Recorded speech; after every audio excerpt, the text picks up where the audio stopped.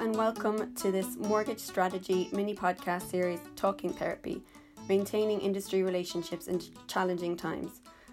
I'm Rebecca Kaman, editor of Mortgage Strategy, and in the third episode of the series, I'm joined by Chris Pearson, head of intermediaries at HSBC, and Richard Howells, managing director at Sesame. Thank you both for joining me today. Richard, I'm going to come to you first and just get a little insight into how lockdown life looked for you over the last 7 months. Yeah, it was certainly interesting at the start. Getting everybody off site, getting everybody set up, making sure that key systems and controls were working and that communications were flowing. But it's got very business as usual now. I think everybody's used to it, and that's everybody, including our interactions with our members with consumers, us talking to lender partners, etc. So I think that's all kind of working well. I think all of our business continuity plans have probably had a big green tick in the box from that perspective. But I think there are some limitations that we do need to acknowledge as well. So, I think we're all looking forward to the day when we can, get the best of both worlds, where we can, have human interaction when it's required. But let's take the lessons that we've learned over the last few months in terms of the use of technology and combine the two together to really optimize the relationship going forward. Mm-hmm. Just going back to basics there, Richard, can you just talk a little bit about how networks operate for anyone who may be looking to join or may not understand? Sure, yeah. I mean, essentially networks do three things, and certainly three things that we at Sesame focus on. The first is probably the most important, which is we help keep our members safe. So we give them an operating structure in terms of the regulators' guidelines, T&C, PI insurance, everything that somebody needs to trade safely and effectively is probably the primary raison d'etre of networks. The second element of the three is that we spend a lot of our time and money helping our members grow their business, and that's grow in their terms. So for some people, it's grow the number of advisors. For others, it's grow their revenue. For others, it's grow their profit. Some want to grow their reach. Some wish to broaden their business into different business areas. So some mortgage brokers who want to start to add protection and GI as well. So on their terms, but growing their business. And the third element, which I think is largely overlooked, particularly for smaller broker firms, is we help them build and realize value in their businesses. For too long, I think all of the newspapers have ever reported on is how wealth firms are getting bought and the succession plans in place. Well, we believe that there's value in mortgage businesses, so we work with our firms to build inherent value in their business such that when it's time for them to retire from the industry, they have options on the table. So those are really the core three things that we do for advisors. Mm-hmm. Okay. And then during lockdown and the challenges we've faced in the last 7 months, what have been the benefits of being part of a network for brokers? Would you say a part of your network? Yeah, I mean, I think there's a number of things. The first thing is every single advisor, right when lockdown hit, everyone was scrambling around looking for information. What's the latest? Things were happening so fast. What can and can't we do? Where do we go for this information? There was talk of government loans. How do we do that? So we actually were the first network to actually roll out a hub. So we pulled all of the external links of information together. We did all of the analysis internally to say, so what does that mean then?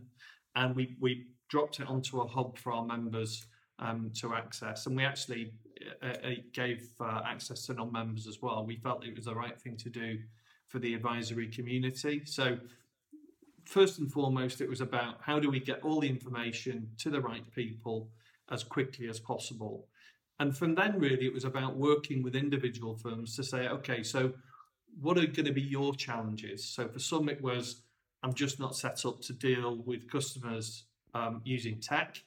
Okay, so what do we need to do to help you there? Is that training? Is it kit? So what do we go for? Zooms, Teams? Which one is the best one to go for?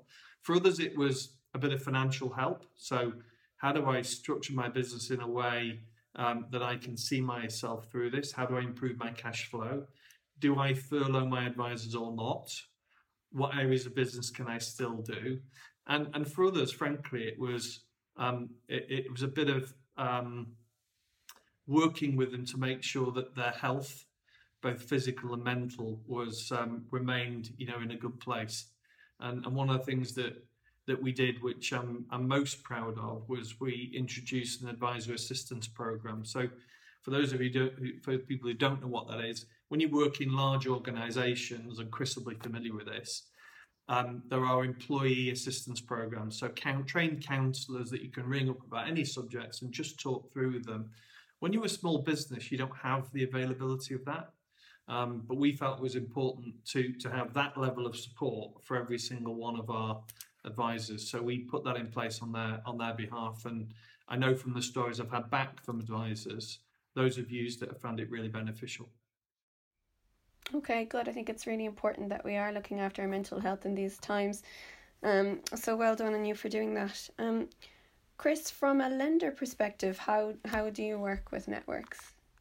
Oh, we have a very very close relationship with all our networks. Sesame being absolutely a very very strong relationship. So that'll be through myself, through my head of sales, Richard Beardshaw. I know Richard on the podcast today did a podcast, I think, with Richard for your distribution just the other week. So that's right. Yeah, and it's really important that those messages that we want to convey to the market and to all our broker partners is packaged up in a way that makes sense and is in the right language and is conveyed through the senior leadership of our network heads, such as Richard. Because it's one thing HSBC or any lender for that matter trying to, for want of a better word, sort of peddle the message or put a bit of spin on something.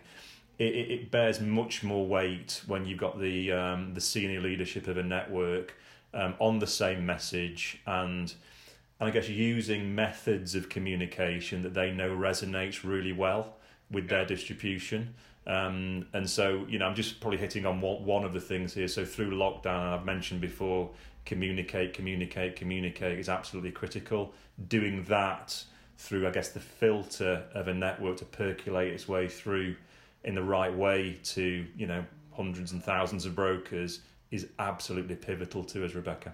So Chris, it's also about interpretation of the message as well, because sometimes lenders do speak a different language to advisors and vice versa, and we see our role as a network very much as translating that message so it lands with the recipient in the right way, because it's important that everybody understands it's not just them, whether it's you as an advisor or a lender that's finding the market tough at the moment. So I think a greater understanding of all the problems that each of us face in the value chain just improves the collaboration.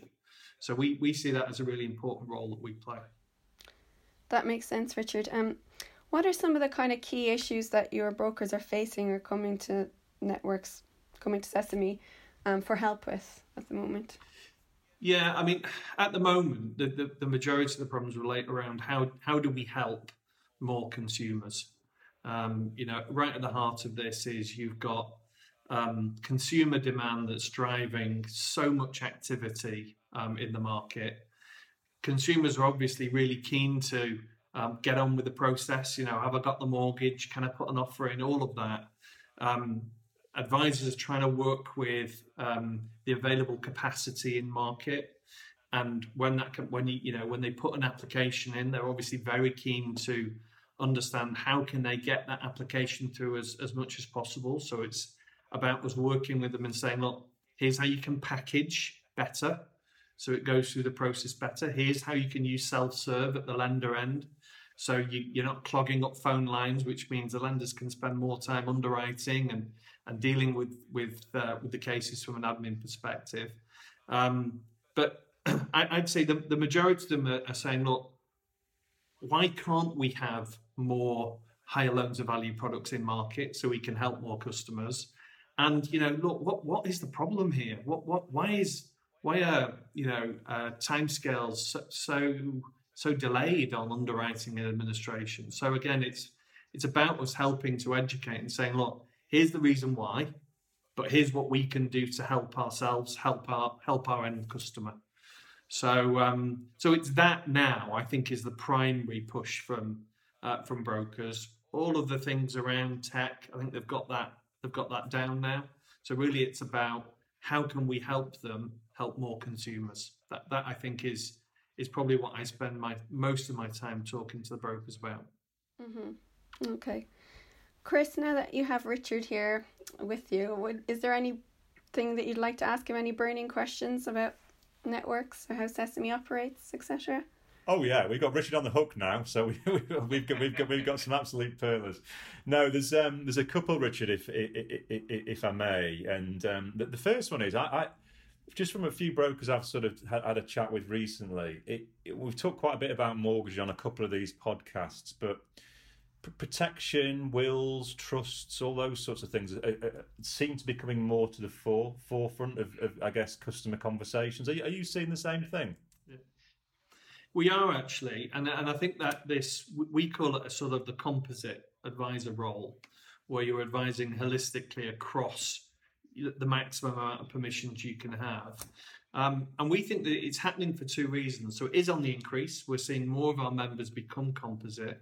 We think it's happening for two reasons. One is it just makes good business sense. Yeah. Not only are you able to help the customer with more of their financial needs, which is a sensible thing to do for the customer, but you're able as a business to start to focus on customer yield as opposed to number of customers. And who knows what's going to happen in a month, 2 months, at the end of March. Making that move so that you can create more business value from each customer interaction has got to be a sensible thing to do. So I think there are really solid business reasons why brokers are moving in that direction. I think the other thing is, though, that there is an emerging concern around the activities of the claims management companies. And claims management companies starting to look at the advice that brokers didn't give. And as a result of that, I think more brokers are saying, well, look, I'm not going to leave myself open here to somebody saying, so why didn't you discuss this with the customer? So therefore, I'm going to discuss the whole thing. So what we've been doing to help with that is we've been producing some consumer videos that we give to our brokers that they can send out to customers before the first meeting. So it just talks about things like protection, just so that the consumer's in a better informed position and can ask the broker. Because what we found is advisors are much more comfortable to discuss these issues when the consumer raises them firsthand. So I think there's a number of things that we've been doing to help broaden that conversation, but definitely to your original question, it's on the increase. Brilliant. I think that's savvy advice to any broker listening into this as well. Actually, Richard, thank you. If we've got time, Rebecca, I've got a couple more, brief ones for Richard. One which I get asked all the time around the market. So I'm going to come to that in a second. Give you a chance to think about that, Richard. But before I come to that, is I guess in stormy waters, that's when sort of leadership and how you operate really comes to the forefront. That's how you really learn a lot about people. I'm thinking about the partners that you deal with, your lender panel, your protection panel. Is there anything the sort of last 6-7 months have taught you about sort of those relationships and the depth of those relationships that you probably maybe take forward in BAU? Yeah, there is actually, and I think it's transparency has probably been the most important thing for us. There's there always is a level of corporate speak in certain engagements, but what we found is our closest partners are the ones who've really leveled with us. We've been able to have a really transparent and honest conversation to say, look, let's not hide behind anything. What are the issues you're facing? What can we help with? We've had a number of operational calls with with yourselves and with others. And what we've been really impressed with is the honesty and openness to say, look, this is what we're struggling with. When we get that, we can do something about it. And then we can go and talk to the distribution and say, look, guys, there's no point keep doing this. It's not going to improve the situation. If we do it this way, we can all help each other. So I think what we'll carry forward is a real desire to have that openness, that honesty, that transparency, so that we can get more things done. And ultimately, that's going to help the advisor firms, and ultimately it'll help the consumer. So that, I think, has been the biggest win that we've seen. Here on that front as well, Richard. And then I guess my final question was just a view of the market. I mean, who knows? I mean, I get asked this question all the time. Who knows? How long's a piece of string? But I thought I would ask you, Richard, just from your sense, what do you see in the market next year? And do you think we're going to get back to BAU volume-wise? What's your sense? We think, overall volumes, we think will still be strong, maybe down on this year. I mean, everyone's worried about the cliff edge. And whether or not that will transpire, and whether or not we should be, really pushing to sort of have that tapered as opposed to a drop dead date. But ultimately, what advisors and consumers have always done is book the trend. They're a resilient bunch, and I think if ultimately you've got continued forms of lockdown, you're going to get continued consumer demand. And consumers have proven time and time again that their chosen route is to advisors. So if there are opportunities to advise, I'm confident in the resilience of the advisor sector, almost not irrespective of the overarching economy, but advisors will find a way. Clearly, if we have fewer fiscal impacts as a result of what's happening from the economy, if the unemployment level isn't quite as bad as some predictions, then it'll be even more buoyant. But generally speaking, we're pretty confident in the professional advisor market, coming through this year and next year. Albeit, we might see a shift in their model, as we talked about earlier on. Brilliant. Thank you, Richard.